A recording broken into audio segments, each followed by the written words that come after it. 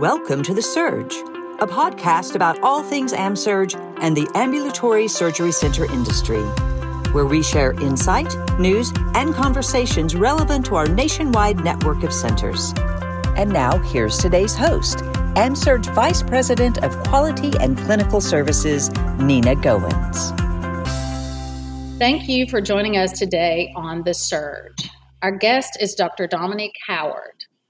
Dr. Howard completed her undergraduate education at Georgetown University, her Doctor of Medicine at the George Washington University School of Medicine and Health Sciences.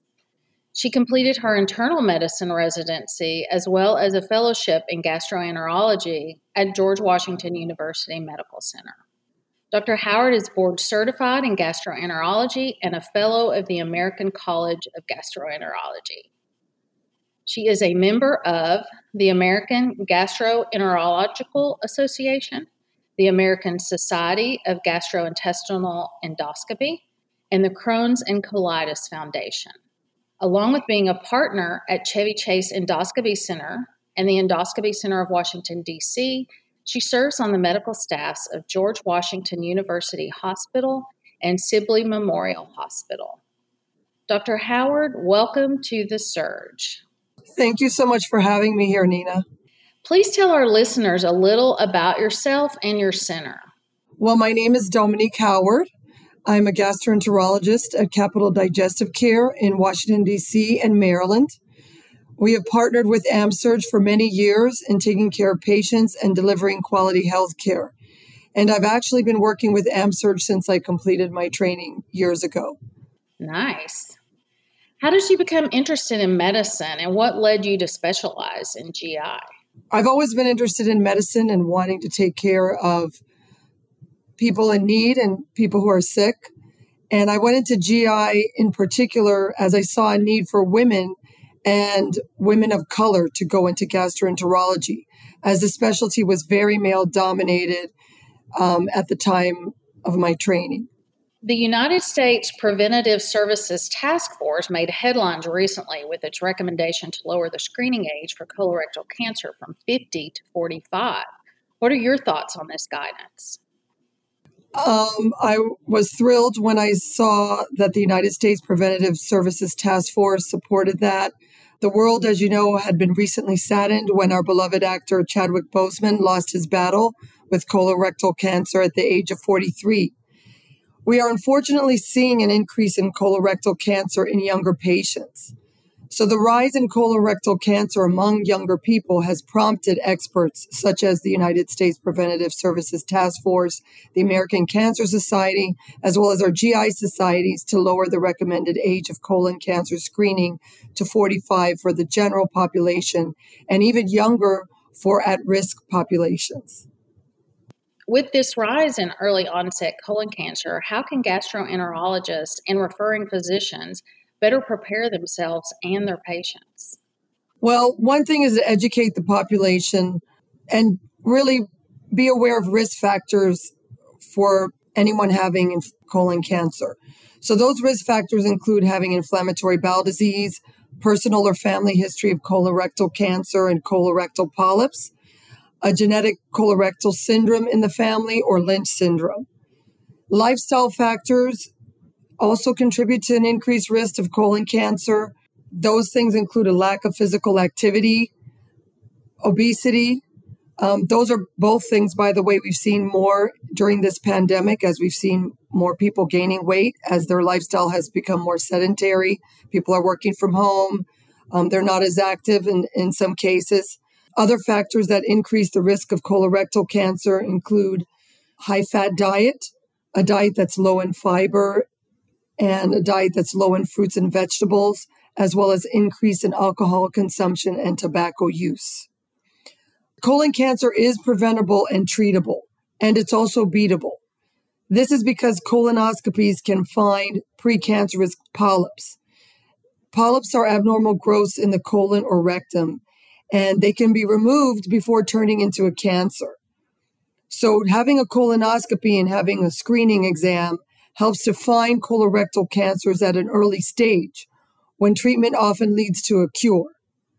And it's important to get screened regularly for colorectal cancer because colon polyps and colorectal cancer do not always cause symptoms. So many people are walking around totally asymptomatic, and they could be at risk for colon cancer. So all of these things in terms of educating our community as well as our physicians will help to increase awareness and getting more people screened at a younger age. Colorectal cancer can reach anyone, but studies show that African Americans are about 20% more likely to get colorectal cancer, and 40% are more likely to die from it than other groups. What are some of the reasons for this? So we don't know why that is. There are multiple factors that may lead to that, and I'll elaborate on that in a minute. African Americans, as you mentioned, and in particular African American males, have a higher risk of colon cancer. We know that African Americans are more likely to be underscreened and have a 40% more likely chance of dying from colon cancer. The factors that we know that can account for some of this include socioeconomic status, access to healthcare, healthcare awareness, and lack of physician recommendation. I understand you've spearheaded our involvement in local community outreach events. Could you talk more about that effort and the importance of involvement with a variety of activities, specifically getting information to people where it's most and best received? Sure. Capital Digestive Care has always had an active and local presence with outreach in the African American community in colon cancer screening awareness. This is very important to me as we have amongst the highest risks of colon cancer, as I mentioned. Most recently, I'm one of the chairs and founders of the Capital Digestive Care Committee for Racial Justice. In this committee, I've helped to develop initiatives that will provide additional care and education to the underserved in our community. One of our goals is to provide education and to mentor students to foster more African Americans in healthcare. I'm so excited about these programs, and we hope to advance these initiatives within our community and our specialty. Capital Digestive Care has also participated in barbershop and beauty shop outreach opportunities where we've educated minority communities. We've partnered with predominantly African American churches, and we've done programming through radio stations with a predominantly minority audience.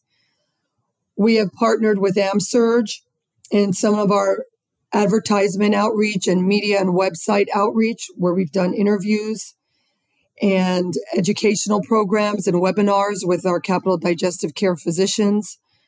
We've also had a chance to interview and sort of broadcast testimonials from our African American patients, basically to increase awareness across the board in our community. And more recently, to facilitate access to healthcare for minorities, Capital Digestive Care again partnered with AMSURG and offered screening colonoscopies to the African American community on a Saturday with no cost to uninsured individuals. And we ended up choosing a Saturday in order to increase access to having colonoscopies, as we know that access to healthcare is a barrier to the lack of screening in minority groups. We had a great success with this program, and we plan on doing this again. So in addition, what made this outreach special was, safety was an issue, or at least a perceived issue with a lot of our patients. And the fact that we were using personal protective equipment, we were testing all of our patients, testing all of our staff. We did this outreach before many of our patients had the opportunity to get the vaccine for COVID-19. And so it ended up being a great way to get people to access healthcare and not delay healthcare, which is something that we've seen during this pandemic for multiple reasons and has led to negative medical consequences. So because of this initiative, we were able to avoid delaying healthcare for many individuals. That is really great to hear and so important, all that you talked about. But are there some smaller steps healthcare professionals as well as community members can take to help break down these disparities? Well, education is key. So being able to outreach to your community, sometimes just handing out flyers, those are smaller steps. We've educated other healthcare providers within the gastroenterology community in terms of having more educational materials for patients, whether it's on their website, whether they're handouts in the waiting room, and basically just having conversations with patients as far as the importance of screening and also a family history. Those things are very important and things that a lot of times people won't discuss. Changing gears, Lancet reported in December 2019 that only 15% of practicing gastroenterologists are women, only 30% of fellows. What barriers did you face, and what advice do you have for other female gastroenterologists that are coming behind you? Well, let's just say I broke barriers, I guess. That would be a way of phrasing it. I was actually the first woman hired in my group, and there were 13 men at the time. So there weren't a lot of women in gastroenterology, even though we're in a major city of Washington, D.C., believe it or not. I was motivated to go into it. I think the great thing that I'm seeing is more and more women are going into the specialty of gastroenterology over the years. This was previously, as I mentioned, a very largely male-dominated specialty. And so we're seeing the statistics change. I encourage any woman who has an interest to pursue a career in gastroenterology, and anyone who thinks they may have an interest to get some exposure to gastroenterology, perhaps shadow a gastroenterologist or do research in the field to see if it sparks an interest. Those were things that I did also and sort of helped me to get more exposure to gastroenterology at a younger age. And another bit of advice is to take science courses if you're in high school and college. This will help you get some exposure and give a strong foundation for a career in medicine and GI. So those are things, and we're also working on outreach programs in local high schools to try to encourage more students to, pursue a career in science and gastroenterology. Could you talk a bit more about your advocacy work and the broader scope of digestive diseases? Sure. Thank you for asking. Capital Digestive Care has done a lot of advocacy work with the Crohn's and Colitis Foundation. We have a strong relationship with the Crohn's and Colitis Foundation and have partnered with them in doing educational webinars to our patients with Crohn's and colitis, educating them in terms of treatment, options, awareness. We also have a very robust research department that highly focuses on Crohn's and colitis and offers patients, leading treatment, sort of cutting edge treatment on Crohn's and colitis. So we have a lot of experience with this. We have some providers who in particular specialize in this.